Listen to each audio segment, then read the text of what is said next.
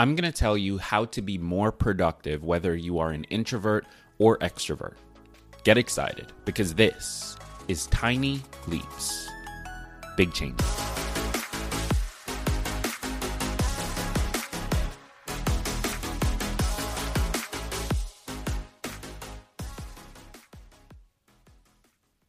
Your personality type tells a lot about you.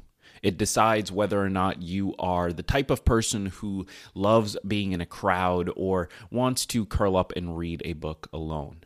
And this can be some of the defining characteristics that you look for in a partner as well. Somebody who either fits your energy or is willing to push you out of your comfort zone, depending on what you're looking for.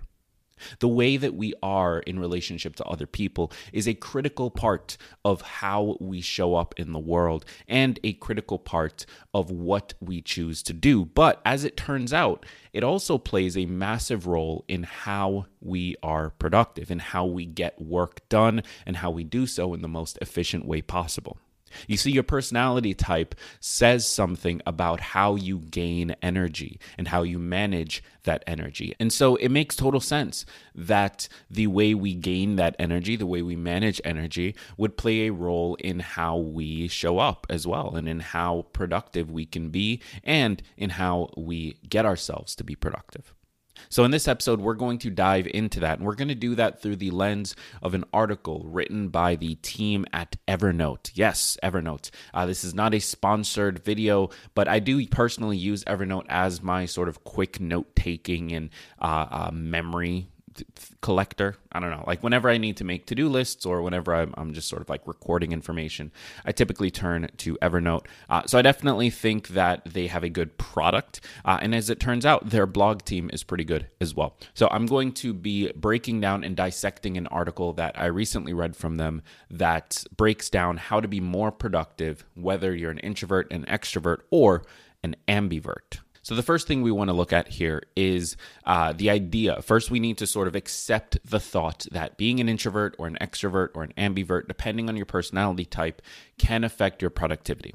It plays a massive role in how we gain energy, how we manage that energy, and how we use that energy. So, of course, if you are, for example, an introvert and you are gaining energy by being alone and secluded, and you are spending all of that energy in social situations all day, you're going to be less productive when it comes to your work or your personal tasks. So this is something we do need to keep in mind. And here's a direct quote from the article that I'm referencing for this episode. How you prefer to work, communicate, and recharge your batteries says a lot about your personality type. And we're not just talking about those over-the-top personality surveys you can take on BuzzFeed.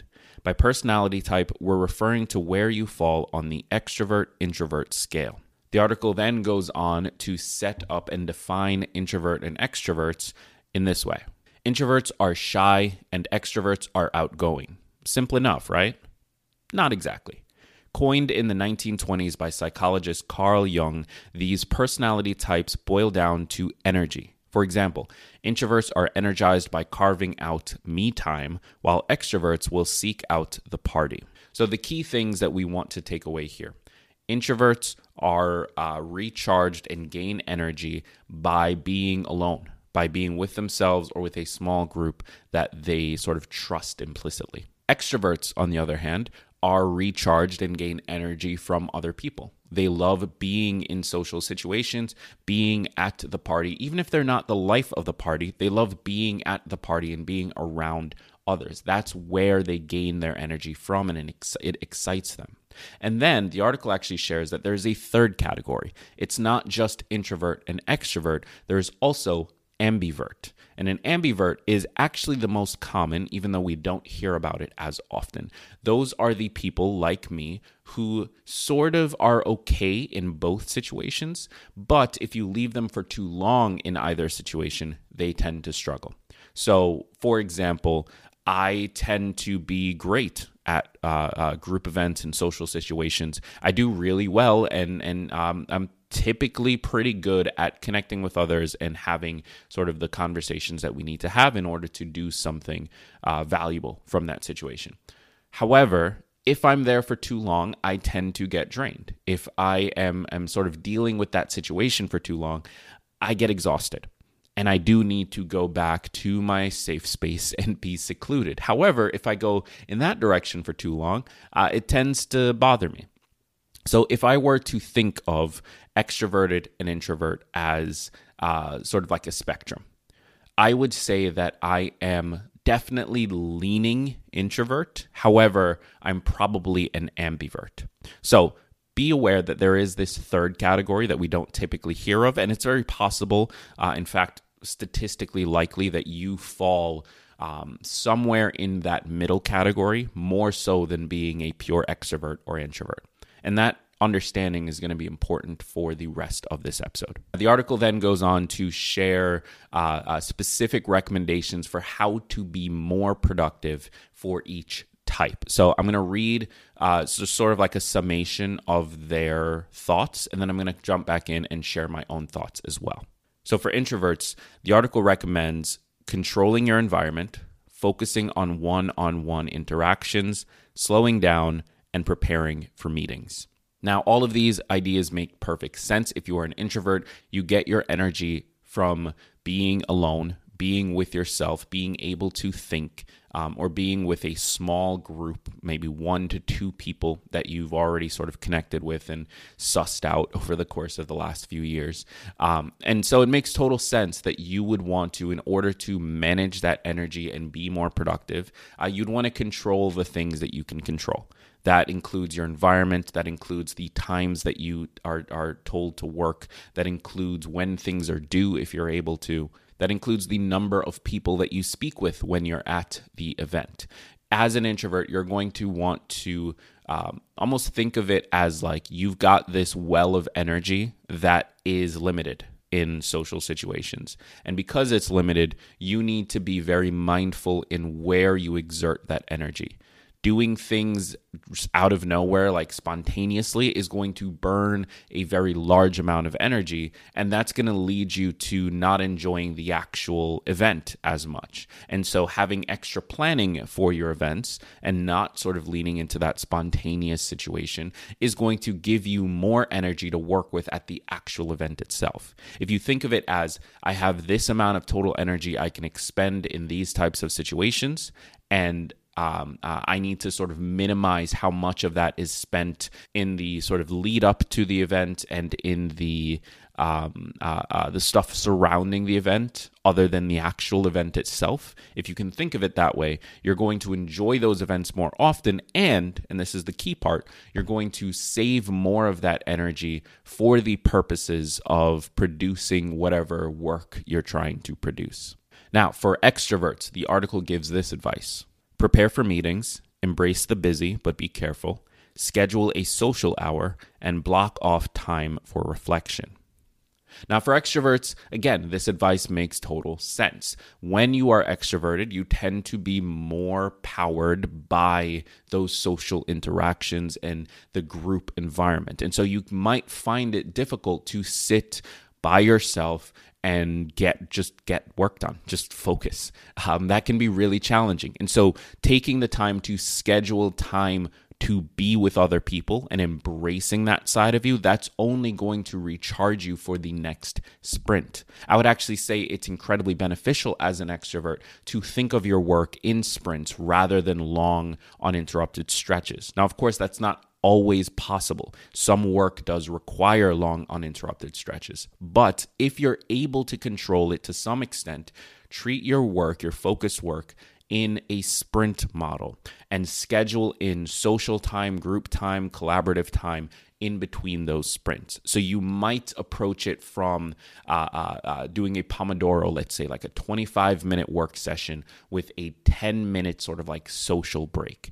You may also want to prioritize working in groups as much as you can. Now, that doesn't necessarily mean that you are speaking to people while you're working, because people do need to focus. But it does mean that you have a group of people right there that you can interact with when the timer goes off. And that alone can be reassuring and energizing. The presence of those people for you as an extrovert can be energizing. So that is the advice that they have for extroverts. Now, for ambiverts, here's what they have to say. Leverage your flexibility, experiment, and find what works for you. Now, for ambiverts, while I will say advice is a little lackluster, it does make sense why you would frame it that way, because the whole thing with ambiverts is that you can kind of be okay in both. Maybe you're not the specialist in either direction. You're more of a generalist. And so you need to figure out what your ideal situation looks like. Some days you might want to take the extroverted route and schedule social things in between your work sprints. And other days you might want to be super focused for 8 hours and not talk to anybody.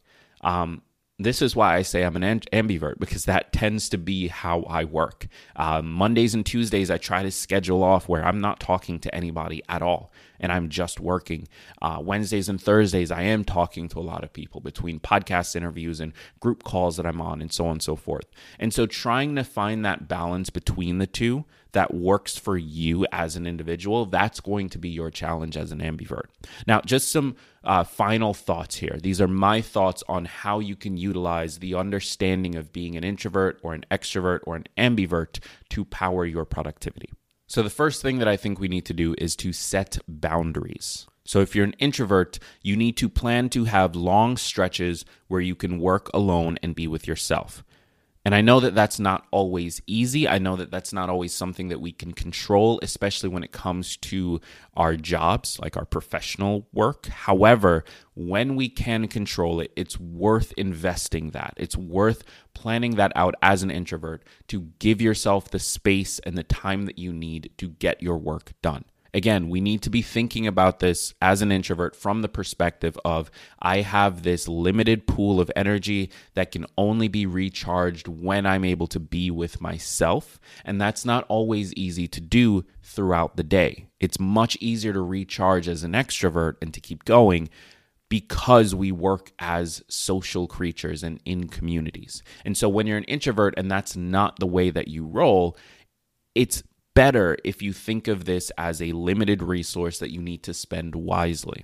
And so scheduling that time for yourself to be alone, scheduling that time to make things work for yourself is critical for being more productive and having the energy you need to execute when you need to execute. And for extroverts, we need to build collaboration and group work into your process. So as I said, with extroverts, you need to approach this as a sprint. Take a sprint mentality where you are working for some period of time and you have that group component built into your day-to-day and your work process. Now, that doesn't have to be a Pomodoro. That doesn't even have to be every single day. But knowing that it's there, knowing that you're going to get to recharge, that you're going to get to access that energy when you need it, can help you push through whilst you're working, because it gives you the reassurance that you're going to get what you need and you don't have to think and worry about that. So taking that time to work with a group or with collaboration or with accountability or just having somebody else to feed off of is going to be critical for you as an extrovert. And then the last piece of advice I want to give is, I'm going to be honest, a little mid. It's a little generic, but it is important. That's why I'm sharing it. Let yourself be whatever you need to be. I think it's really easy to think that the other type is going to be more successful. Like if you're an entrepreneur, it's really simple and easy to think, oh, I need to be extroverted because that's how I get people sold on my ideas and so on and so forth. And that's not actually true. Many entrepreneurs are introverts. Many entrepreneurs just focus on getting the work done and doing a great job at it. And maybe they partner with an extrovert or they don't. And they just sort of like master the skill of dealing with their energy so that they can show up when they need to, even if they're not on all the time. So being an introvert is not a bad thing. Being an extrovert is not a bad thing. What matters is allowing yourself to be who you are and then building your life around that. Stop trying to become the other side of things and just focus on who you actually are. I spent a lot of time in high school and middle school trying to make myself extroverted. I knew I was an introvert. I knew that I was shy. I knew that I struggled in groups. I knew that I always felt like I was not quite a part of the community. I knew that. However, I had this dream of being an entrepreneur. I had this idea in my head that I was going to do something that required me to be an extrovert. And so I threw myself into performance. I started doing musical theater. I started doing plays. I did choir, band, every single thing that I could. A little nerdy, don't get me wrong. I wasn't trying to be a jock here. I needed exposure. I needed to get in front of large groups of people and put myself in those situations so that I could learn how to be comfortable. Now, here's the thing. It worked to an extent. I'm really good now at getting on stage and presenting ideas. I'm a great public speaker. However, I never became extroverted. And for many years, I thought that I did. And for many years, right after high school, going into college, and I would say probably for those full 4 years in college, I felt like I had done the work. I'm an extrovert now, and I can just be an extrovert. I can act like an extrovert. And then I was confused why things weren't working for me. They weren't working because I was never an extrovert. It's not a bad thing to work on your weak points. I'm really glad that I put in that work to be better on stage, to be better at presenting, to be more confident in myself. I think that that's important. However, I think and I wish that I could have done that in a way that accepted the reality of who I was, an introvert, or I'm now learning an ambivert, and built on top of those strengths rather than worrying about tearing down those strengths to build up weaknesses that would never be fixed. So allow yourself to be who you are and allow yourself to be who you need to be, even if the world isn't necessarily happy about it. So I hope this was helpful to you. Thank you so much for tuning in. If you're watching on YouTube, do me a favor, hit the subscribe button. I want to get to 1,000 subscribers as quickly as we can. Right now we're at like 218 or something like that. So help me out. Click subscribe on the YouTube channel. If you're listening to this right now in audio, help me out as well. Head over to the YouTube. Link to that is in the description of this episode. I'd love to connect with you there, have a conversation. Thank you so much. I've been Greg Clunis. And remember that all big changes come from the tiny leaps you take every day.